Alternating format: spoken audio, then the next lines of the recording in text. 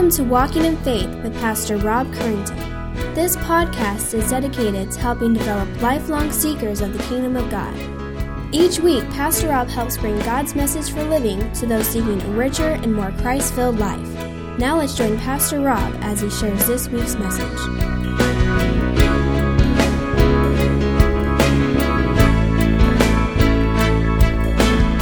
Take your Bibles, if you would, and turn to 1 Corinthians chapter 12 as we continue our study in Corinthians. We are getting close, very, very close to the end of this letter that we call the second letter to the Corinthians.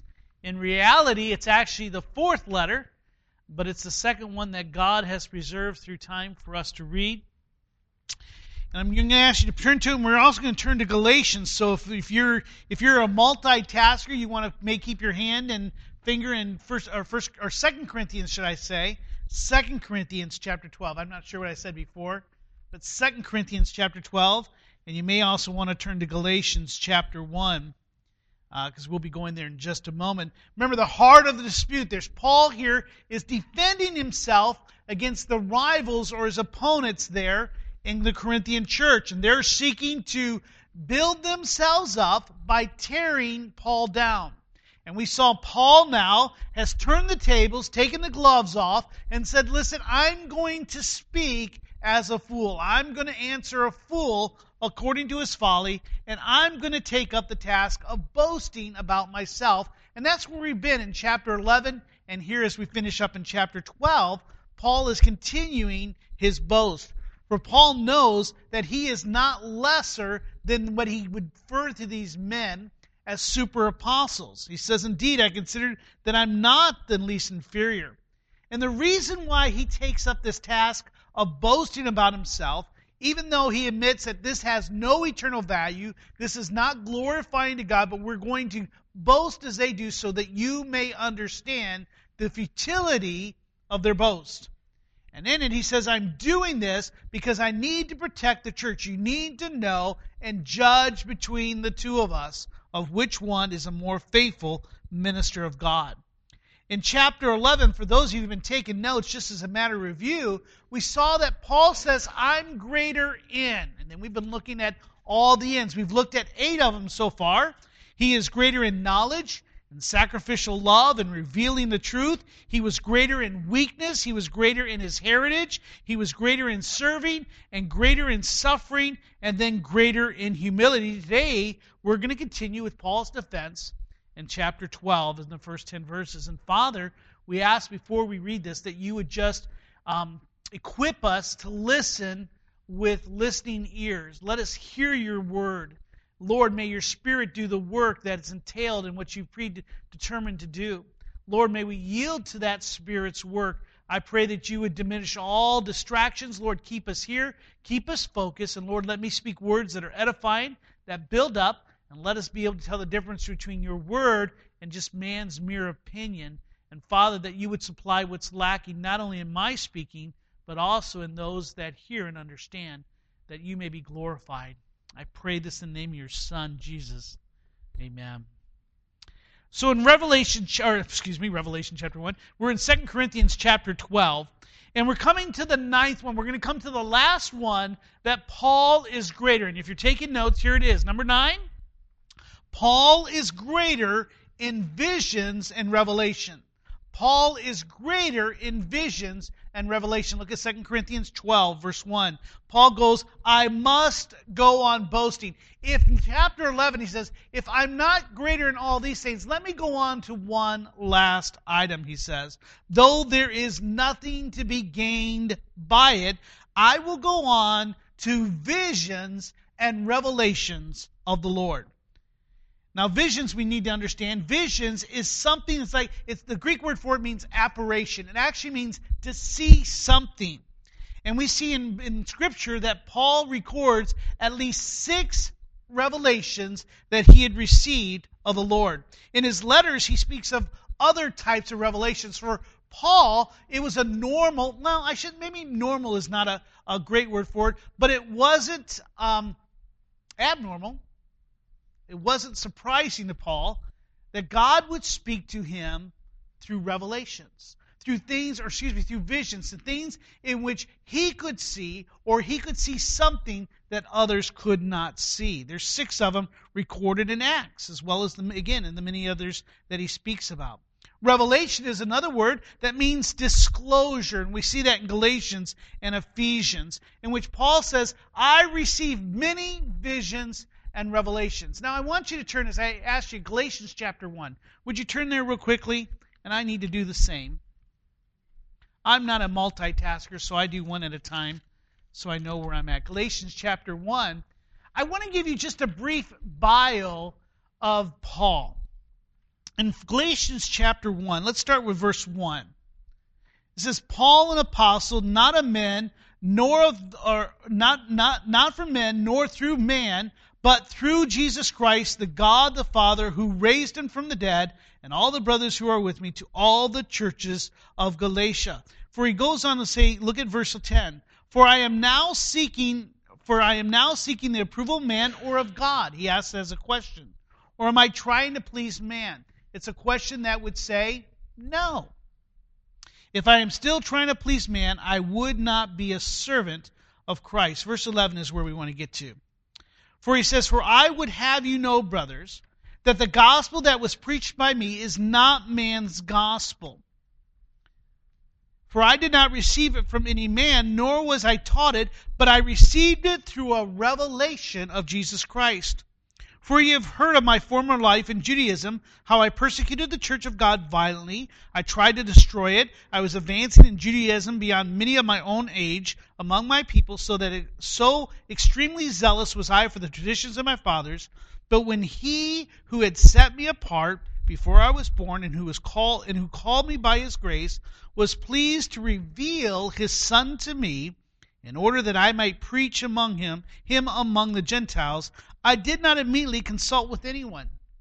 Nor did I go to Jerusalem to those who were apostles before me, but I went away into Arabia and returned again to Damascus. And we talked a little bit about that last week. He says, then after 3 years, I went up to Jerusalem to visit Cephas, that's Peter, the apostle Peter, and remained with him 15 days. But I saw none of the other apostles except James, the Lord's brother. And when I'm writing to you before God, I do not lie. Then I went into the regions of Syria and Cilicia, and I went still unknown in person to the church of Judea that are in Christ. They were only hearing it was said, he who used to persecute us is now preaching the faith he once tried to destroy, and they glorified God because of me. Going back then to verse chapter 2. We're in verse 2. He says, I went up because of a revelation.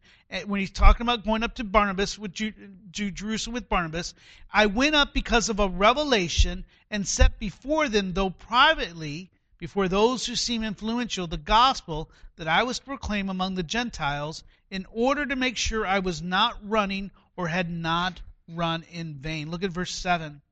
On the contrary, when they saw that I had been trusted with the gospel to the uncircumcised, just as Peter had been trusted with the gospel to the circumcised, for he who worked through Peter for his apostolic ministry to the circumcised worked also through me for mine to the Gentiles.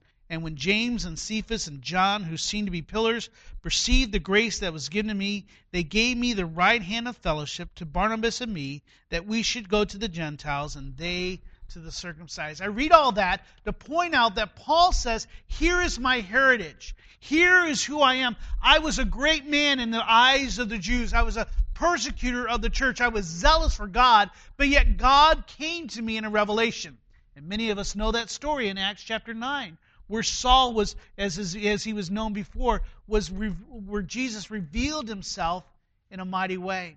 And we see that one of the revelations that he received was, you will be a missionary to me, a preacher, a teacher to the Gentiles. It was normal. This is something that Paul understood. He was a man of many visions and many revelations. Paul was a man who was called out by God for a special ministry. And he wrote to the church of Ephesus that the mystery was made known to me by the revelation. And what was that great mystery? It was the mystery of God's plan for the church. And so when we see Paul is saying, listen, these men are proclaiming to be men of visions and revelation. Here's something you need to understand. I am greater in visions and revelation. It was to me that Jesus personally came and said, Saul, Saul, why persecutest me? It was me that he chose out to be the missionary or to be the minister to the Gentiles. It was to me that he gave the great mystery of the Jews and the Gentiles coming to one. And instead of one chosen people and the Gentiles, there was going to be a new making, and that was called the church. Imagine, that must have been a great, great booster for Paul. Who else did God give those types of revelations to? And Paul says, no matter what you think, I'm greater in those visions and revelation. But I want to share with you that even though Paul here is boasting of those visions and revelations, there's two things that you and I can learn from Paul. Because these visions and revelations did not come without a cost. They cost Paul dearly for that. And that's the meat of the message. Not only is Paul greater in visions and revelations, but there's two things that you and I need to learn from Paul. The first thing that we need to learn is we find in verse 2, where Paul is determined not to bring attention to himself. In spite of all these visions and all these revelations and all these ways in which he could honor himself and say, look at me, Paul was determined not to bring attention to himself. Look at verse 2. He writes to them, I know a man in Christ who 14 years ago was caught up to the third heaven. Whether in the body or out of the body, I do not know. God knows. And I know this man was caught up into paradise. Whether in the body or out of the body, I do not know, but God does. And he heard things that cannot be told, which man may not utter. On behalf of this man I will boast, but on my own behalf I will not boast, except in my weaknesses. Though if I should wish to boast, I would not be a fool, for I would be speaking the truth, but I refrain from it, so that no one may think more of me than he sees in me and he hears from me. Paul here is going to give a brief and a very vague description of at least one of his visions and revelations. He references a man that was caught up to the third heaven, which he calls paradise. The word paradise is used in Scripture and Greek and Hebrew and Greek literature to mean beautiful garden. That's really what it means. Paradise means a beautiful garden. But it also can refer to being in the presence of God. Now, can I do a side note if you don't mind? I think that's interesting. The fact that our parents were in a beautiful garden. And now God is restoring us to a beautiful garden. You want to know what heaven is? It's Garden of Eden. It's just Eden. It's a beautiful garden where the presence of God is. Now, most scholars believe that man that Paul is referring to is himself, and that he writes in the third person in a way to deflect pride and honor upon himself. Paul is reluctant to speak of his visions and revelations because he doesn't want to build himself up, but he wants to build the community. And I think I'm thumping here. I apologize if that's coming across. For what Paul understands here, and he's trying to teach the Corinthians about his apostleship and these other men that are claiming to be apostles, is that a true apostleship is established for building up the community and not someone's resume or their personal prestige. Paul had told them before about public worship when he says, when you come together, each one has a hymn, a lesson, a revelation, a tongue or interpretation, whatever it may be, let it be done for building up. We saw that this morning. Is that worship, our public worship, is for the building up, for the unity of the body. And so everything that we do here is not to enhance ourselves, but to enhance the one who gave us the gifts and the abilities to praise Him. So Paul wants to deflect any honor of himself or any honoring of himself in the visions and the revelations, for they were personal and only for Paul and not for the church. For he says, God has told me not to speak of it. So he doesn't speak of it. Kind of a little bit different than many of the books and the movies that come out, whether it's 40 minutes and 90 minutes in heaven or the one with the little child. heaven is for real, or I like the one who has to get his 2 cents in, 20 minutes in hell. I can only take 20 minutes in hell. That's all I could take. God says these things are personal for you.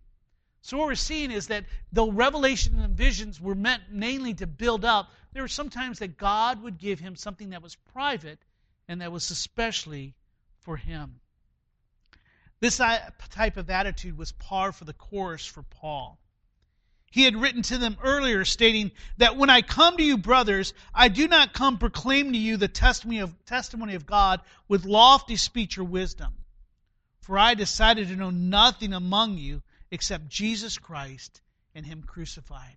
Paul's whole ministry was marked by a different tenor than those who had made their way into the Corinthian church. For them, they weren't preaching Christ, but they were preaching themselves. And they had lots to boast of. These must have been very talented men. But yet their very ministry and the fruits of their ministry exposed them for who they are, as false prophets, men not to be in the church. Boasting puts the focus on the person rather than on God. And evidently his rivals were giving accounts of supernatural revelations and visions to boast of their own authority. But let me share with you, that happens even so today. There are many who proclaim visions and revelations. But let me tell you, visions and revelations, just as back then, does not approve apostleship, nor does it prove that they're from God. There are today many people who claim to have revelations and visions, yet they show themselves to be frauds when it doesn't come from Scripture. If I could, I'd like to take you into, just take a little break and do rabbit trails. Do you mind a rabbit trail here and there? Turn to 1 Kings if you would. I'm going to give you a rabbit trail. And give you into a first-person account of how we must be very, very careful with visions and revelations. 1 Kings, turn to the 22nd chapter. In the 22nd chapter, you'll find that one of the most wicked kings of Israel, Ahab, is looking to defend his kingdom, and he's brought in Jehoshaphat, I believe, from Jehoshaphat was Israel. Ahab was from Judea. And as they're together, they're looking at defending themselves. And they say, well, let's see what the prophets have to say. And the prophets come in and they tell the king exactly what they want to hear. You're going to be successful. Things are going to be well. And Jehoshaphat says, well, do you not have a prophet from the Lord? You might remember that Ahab was the one with Elijah and the Baal prophets. There were many prophets of Baal, a false deity, a false god. But he says, is there not one from the house of the Lord? So he brings in what we're going to see is Micaiah. And they're going to say, we're going to ask you to prophesy and share with us what the Lord says. And in here, Ahab already knows that this man is a trouble. He says, there is a prophet, but he never speaks anything good. Isn't that like us? We always want someone to speak something good to us. We want some, the Scripture even says it, that they will accumulate to themselves preachers and teachers that tickle their ears. So we're always, tell me what I always want to know. It's always interesting when you sit down with someone in counseling or you're talking, you've experienced this, and they're telling you what they're wanting, and all of a sudden you start to give the advice that they've asked for, and if you're not telling them what they already want to hear, what happens? Boop, blink eyes. They're ready to go a different way. And Ahab says, this man never has anything good to say to me. And then they go to get Micaiah.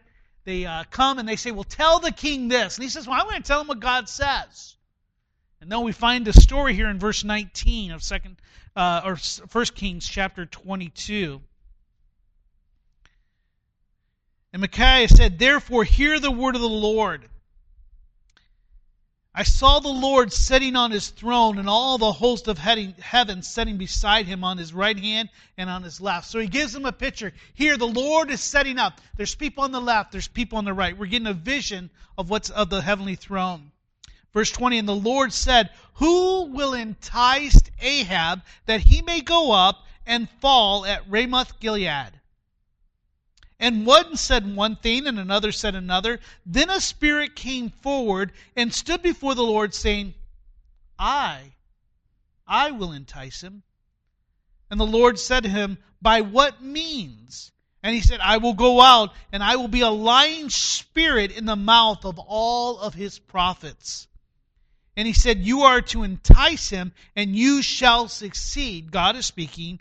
Go out and do so. Now therefore, behold, the Lord has put a lying spirit in the mouth of all of these your prophets. The Lord has declared disaster for you.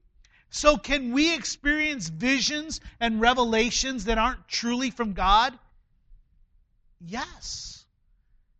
Yes, very much so. But you and I, we must be discerning of the revelations and visions of not only ourselves, but of others. As the Apostle John writes, beloved, do not believe every spirit, but test the spirits to see whether they are from God. For many false prophets have gone out into the world. The problem here is that the Corinthians have failed in this matter. They have not discerned between the spirits of these super apostles, and they've been guilty of being seduced by these charlatans. And the same could be said for many of God's people today, and not only God's people, but the world. And so visions and revelations are something that many will have, but the Bible has called us to discern between them. But Paul says, I'm determined not to bring attention to myself. And that may be very clear how we can tell whether a revelation or vision is true. Does it boast your up? Who does it lift up? Does it lift up Christ? Does it lift up God? Does it speak to the building of the church? Or does it build yourself up? I mustn't fail to say that Joseph Smith, his revelation and vision, built up something entirely than the throne of God. And we can go on with many others, whether it's David Koresh, Jim Jones, so on and so forth. Is we must look for the things that build up. And Paul is determined not to build himself up, but to point to God. The second thing we can learn from Paul and his visions and revelations that he wants to understand is not only is he humble and he's not about to build himself at the expense of Christ, but Paul also understood the purposes of his suffering. We talked about his suffering last week. Is that even in this revelation and vision, Paul understood the purpose of his suffering was twofold. And so I'm going to give you two reasons why God had him suffer. And it comes, as we see, as a connection to the visions and revelations. His visions and revelations were connected to his sufferings, or vice versa, I should say. Let me give you the first reason. The first reason we see in verse 7, that God's method of keeping Paul humble in the midst of great revelations, in the midst of great visions, the way that God kept him humble was to give him what's called a thorn in the flesh. Look at verse 7. For Paul is the one who makes this connection, not I. He says, so to keep me from becoming conceited, because of the surpassing greatness of the revelations, a thorn was given to me in the flesh, a messenger of Satan to harass me, to keep me from being conceited. Paul recognizes and says, listen, God has given me something that is just horrible. It's a thorn in the flesh. Why? So that to keep me humble. He understood his special place in God's plan. If anyone was to boast, it would be Paul. But I think you would probably not find another meeker man than Paul himself. The thorn in the flesh was an antidote to spiritual pride that many of us can struggle with if we're not careful. It was a pop the balloon, the pride balloon thorn. Thorn simply refers to a stake or something sharp and painful. So this is something that was not just something that was discomfort, but this was something that was sharp and very painful for Paul and that he had to deal with. Now, if you were to read scholars and try to find out what that thorn in the flesh is, Paul doesn't tell us what it is. For some reason, God left that out. But there's no end to speculation about what that thorn might be, and you might have one that I may not have thought of. There are some that believed his thorn in the flesh was some type of physical ailment, physical problem. Many times he'd talk about his eyesight. Many times he'd have to have his letters dictated, and then he would write his name very large at the end. He probably had poor eyesight. Many believe it was poor speech, for as Paul himself, who said, "I'm not skilled in speaking." And that was one of the things the Corinthians prized very much, and this is one of the things that they were using against him. Listen, he can't be from God. He doesn't even speak well. It could have been his hearing, and not to speak his broken body that must have betrayed him many times with all the beatings and the sufferings he had. And we saw that last week, chapter 11. If you weren't here last week, read the last part of 2 Corinthians 11 and see what he had to suffer through. Many believe it was a psychological problem. Stress, anxiety, depression, that normally would come with much travel, much hardship, much suffering. Many of the things that he dealt with. He said last week, the great concern that I have for all the churches. Many people believe, and this is probably the one that's probably a little bit more prevalent today, is that he had some type of people problem. Adversaries, critics, persecutors. Paul lists a couple of them. One who caused us great damage, the silversmith. There were people everywhere he went. And not only was it from Gentiles and from Romans, but it was even from his Jewish brothers and sisters who hated him. And many times were the ones that were creating all these problems.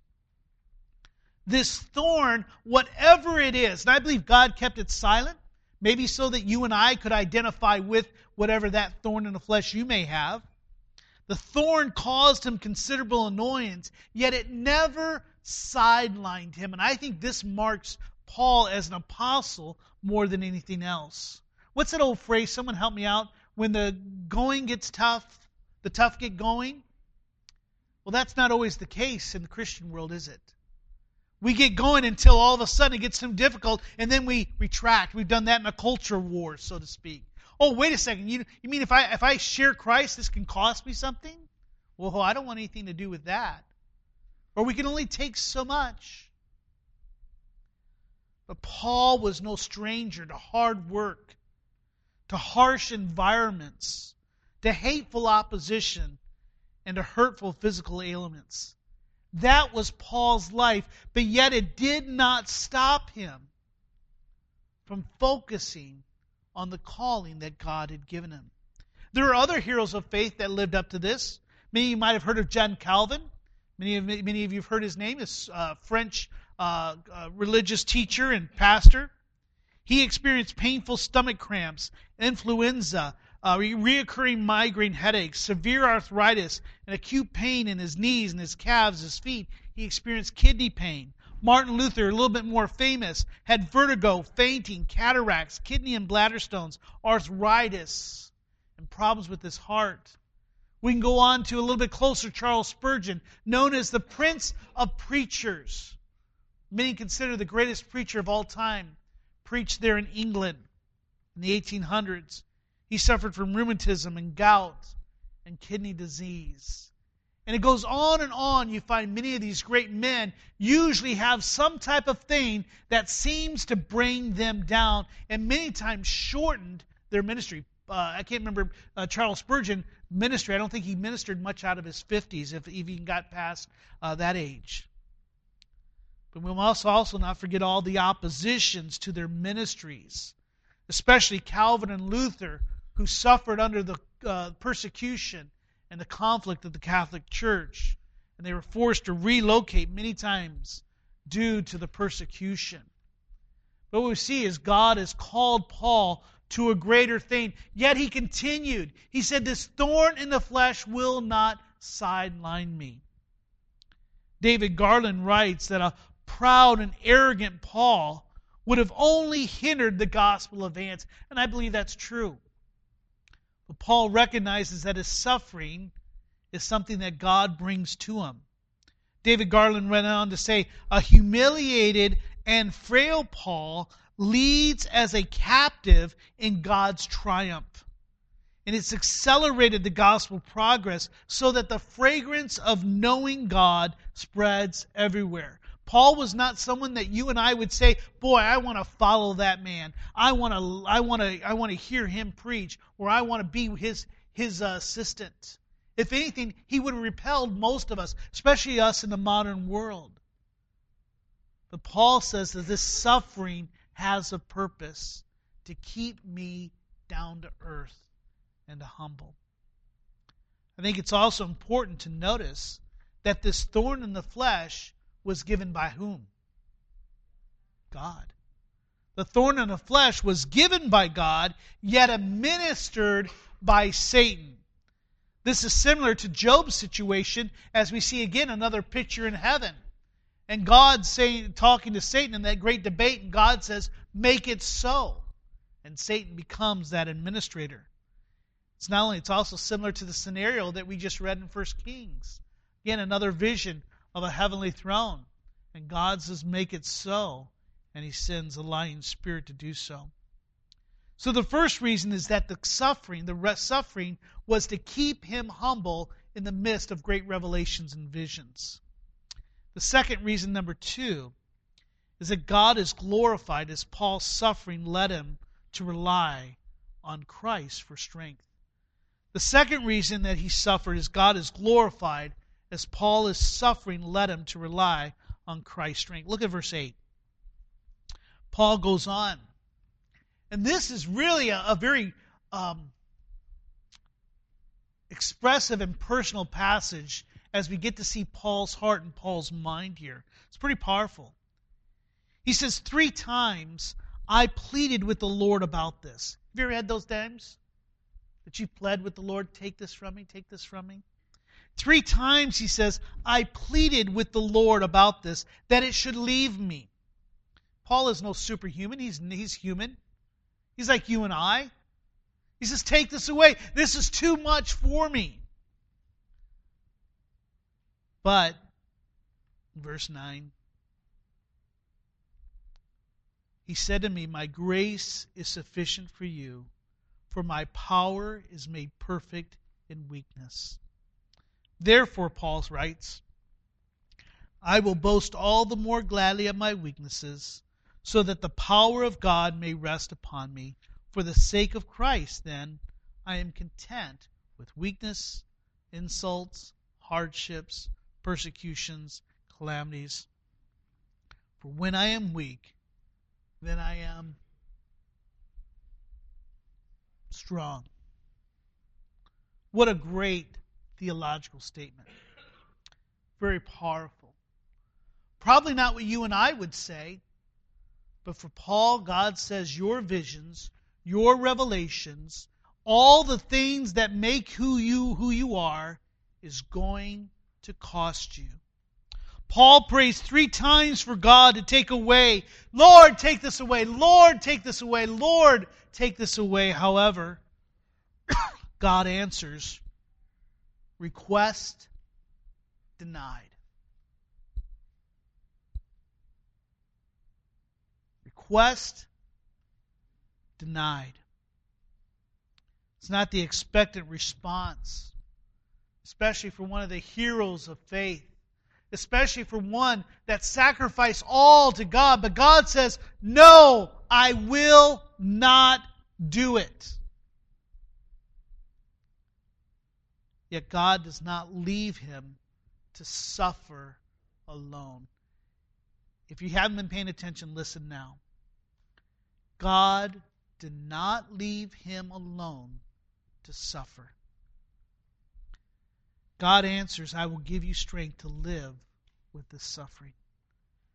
In other words, God says, Paul, you must rely on me each and every day for each step, for each strength, for everything that you do. You need to rely on me.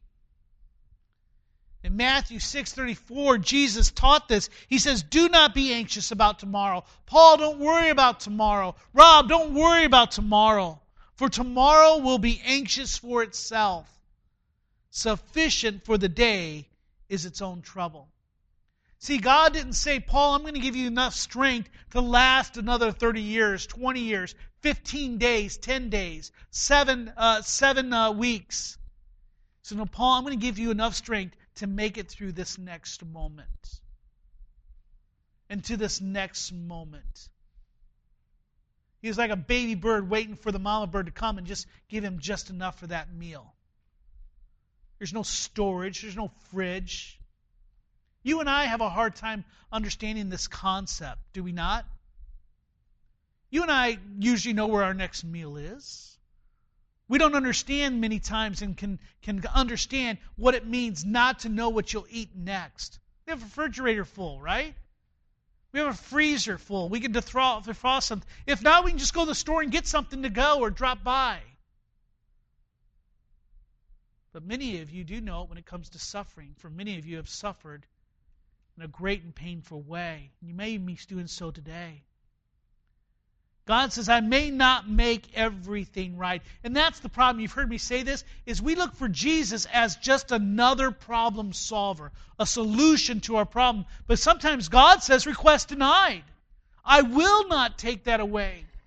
I'm just going to give you enough strength to make it through each and every time. Paul understood this. It was the cost of doing business. Through his weakness, God's grace and Christ's power is made known. Paul was destined to suffer as Christ did. Let me remind you that Jesus also prayed to the Father 3 times, take this cup away. Take this cup away. Do not let me die. Must I do this?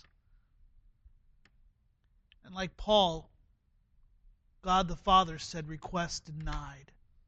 Luke describes Jesus' prayer as one that was in anguish. His sweat was like drops of blood.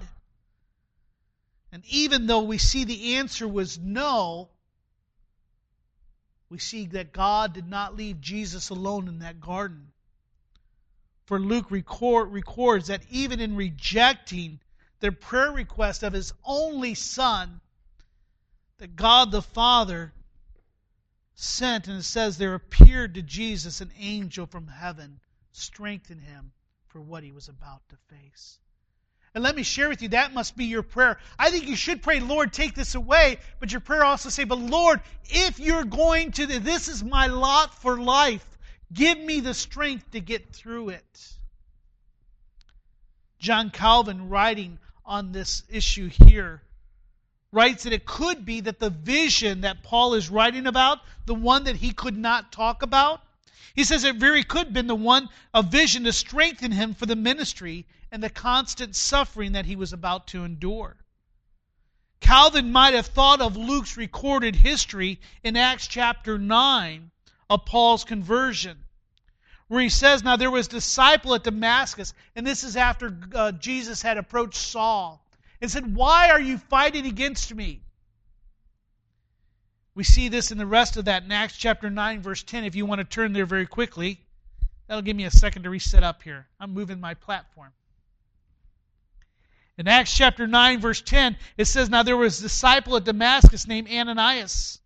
And the Lord said to him in a vision, Ananias. And he said, here I am, Lord. And the Lord said to him, rise and go to a street called Straight. What a great word for a road. And at the house of Judah, look for a man of Tarsus named Saul, for behold, he is praying. And he has seen in a vision a man named Ananias. So Paul has another vision. There's a man named Ananias. He's going to come to you. Come in and lay his hands on him so that he may regain his sight.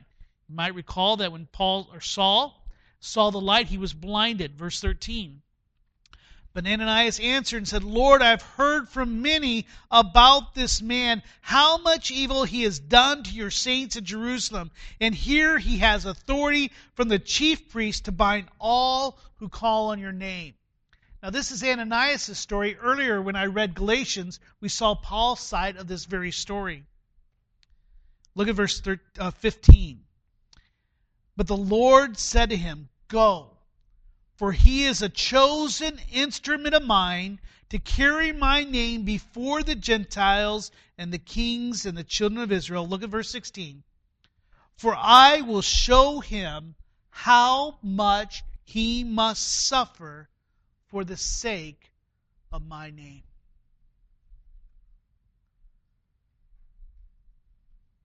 In some way, through visions and revelations, God had set Paul down and said, I have a new job for you, but it's going to cost. You're going to suffer. And your suffering is not just going to be ridicule. Your suffering is going to cause you much, much pain. But I've called you, and this is your job.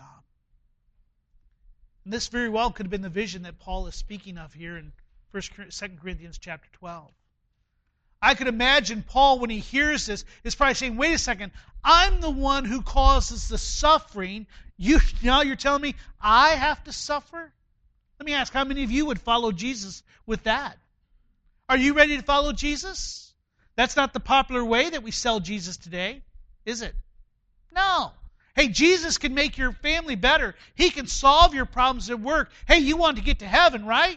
Never ask, you don't want to go to hell. I just watched this week one of the men that people call the greatest soul winners in the world. And he's one of those southern guys, and he goes through this thing, and he tells how you make soul conversion, how you win souls. Has nothing to do, it's nothing gospel about it. All it is a sales pitch. And it was sad, though humorous, but sad to watch how all he was doing was selling Jesus as the dreams that you want. Jesus is that ship that you're looking for. That's how we sell Jesus today. Hey, God called you and everything's going to be nice. You're going to have all the things that you want. Hey, sign me up. I'm ready to follow God. But is that the call of Jesus today? The call of Jesus is the call that he gave to the rich young man. Sell all that you have and come and follow me. We spoke about this last year when we talked about radical. And Paul is saying, okay, I'll follow you. And then God tells him, this is what you're going to suffer. And Paul says, sign me up. Yet it didn't stop him from saying, Lord, this is too much. Could you just take this one away from me? Whatever it is, maybe you're here today and you say, I'm counting the cost. I'm ready to follow Christ no matter, but yet I still need some relief. This cross is too hard and too heavy for me to bear. I hear you. I struggle with very much the same things. But yet we continually hear request denied, request denied. God says, you may not take that away, but I'm going to give you the strength to endure it. And as you endure it, others will see me. Finally, in this passage, both Satan and God's power is shown. Messenger of Satan, he's able to inflict God's people, but yet we see God, the power of God, is the one who brings suffering. And this is very important. You've heard me say this many, many times.